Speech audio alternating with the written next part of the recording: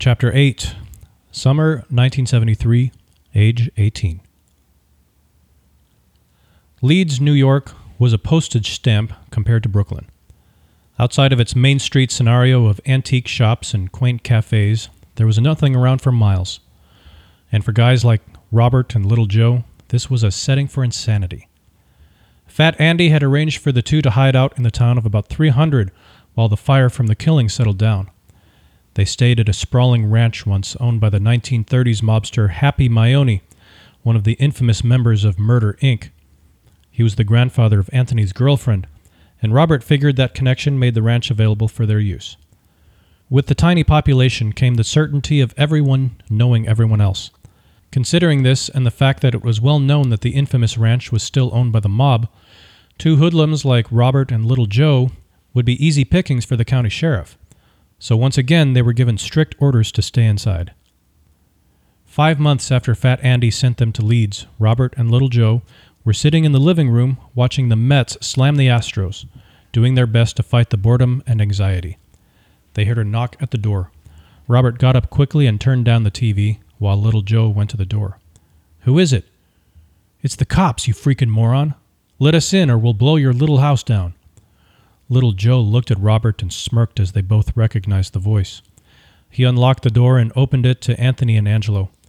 Anthony had been there several times, but this was Angelo's first visit.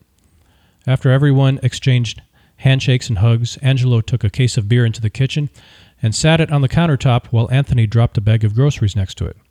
"What brings you two here?" Robert said as he examined the contents of the bag. "Thought you could use a little company." "Are you kidding me? You already kept us company several times. You need to be telling us you came to get us out of this hellhole." "Hellhole?" Anthony examined the room. "What? All you have to do is sleep, eat, and watch TV all day in this gorgeous place. Can't you ride horses here?" Little Joe smirked at the horse comment. "It's driving us crazy. You can take just so much of it. It's like being locked up with no bars." After getting 4 cold beers from the fridge, Robert handed them to Little Joe and their guests, and then popped his while he took his place at the dining table. "Give it to us straight. How long before we get to leave this place?" he said. Anthony sipped his beer. "Soon. Things are in the works." "What does that mean?" "It means things are in the works, just like I said. Got a lawyer working on the situation. Got elections coming up in November." "Elections? What does that have to do with us?" Anthony sighed. "Well, if certain individuals are elected, then we should be in a better situation, if you know what I mean."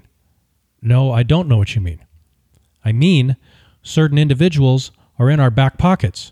If they're elected, like certain judges and such, then we should be able to see a lot of leniency, just in case you have to go to court." "Oh, okay." Robert scratched his head. "But we're going to try to avoid all that. Just stay out of trouble. Do as you're told." Not long after Anthony and Angelo's visit, Fat Andy ordered Robert and Little Joe separated. Robert supposed Fat Andy split them up so that if one got busted, the other would still be free. Whatever Fat Andy's reasoning was behind the move, Robert never knew. He stayed in Rochester for a short stint right before he was summoned to return to New York. His brother-in-law, Paulie, picked him up, and they drove to an unfamiliar bar in Brooklyn. The sign on the door indicated the bar was closed. Robert sat in silence, trying to figure out what was going on. He didn't think he was in any kind of trouble, even though he had griped about his situation over the last few months. It wasn't that he lacked gratitude for what was being done for him. On the contrary, the attention he was receiving made him feel important, like he was somebody. His problem was refraining from his usual activities of going to the clubs and having a good time with his friends. Still, complaining wasn't going to get him into water hot enough to warrant a clandestine meeting with someone unknown. He considered the possibility that he could be meeting a lawyer who would represent him in court, since that was something he and Anthony had talked about. As he and Paulie sat in the car, another vehicle pulled up behind them, and out stepped Little Joe and his uncle. "Let's go," Paulie said, and he and Robert got out of the car. No one said anything as the 4 men came together and entered the bar. It was very dim, with the wood-paneled walls and the predominant cove lighting adding to the effect. The jukebox was playing Bad, Bad Leroy Brown as Robert took in the surroundings. He looked to the back corner of the bar and saw the dark figures of 3 men sitting at a table, shrouded in a fog of smoke. As he got closer, he saw Fat Andy with a cigarette clamped between 2 fingers. He felt he should recognize one of the other men, but nothing was coming to him.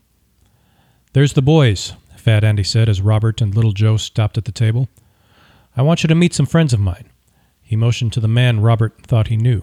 "This is Nicky." Nicky held out his hand to Robert. "We met before, at Alberto's club." "Oh yeah," Robert said as he shook his hand. "I was a kid at the time." "Alberto had a lot of good to say about you. Is that right?" "Yeah. Said you had a lot of spunk." He motioned across the table. "This is my friend Lenny." Robert and Little Joe both shook his hand. "Have a seat," said Fat Andy. The four men pulled up chairs to the table and sat. After ordering drinks, Fat Andy got to the business at hand. "The reason I brought you two here is because I'm about to call in a favor. You two need to keep moving so the cops don't find you. So I'm sending you to Jersey with these friends of mine." Fat Andy pointed to a table across the room where three other men sat. The one in the middle nodded towards them. "These guys will take care of you. Nicky and Lenny here are going to be the go-betweens. You need anything, these two will take care of it for you. Got it?"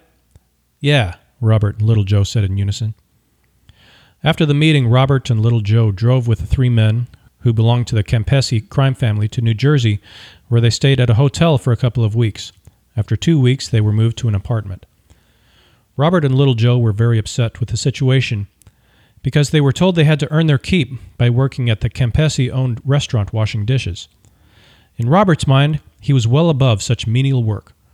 Fortunately for him and Little Joe, the cops busted the guys hiding them out before any trouble arose. Out of options, Fat Andy was forced to bring Robert and Little Joe back to New York.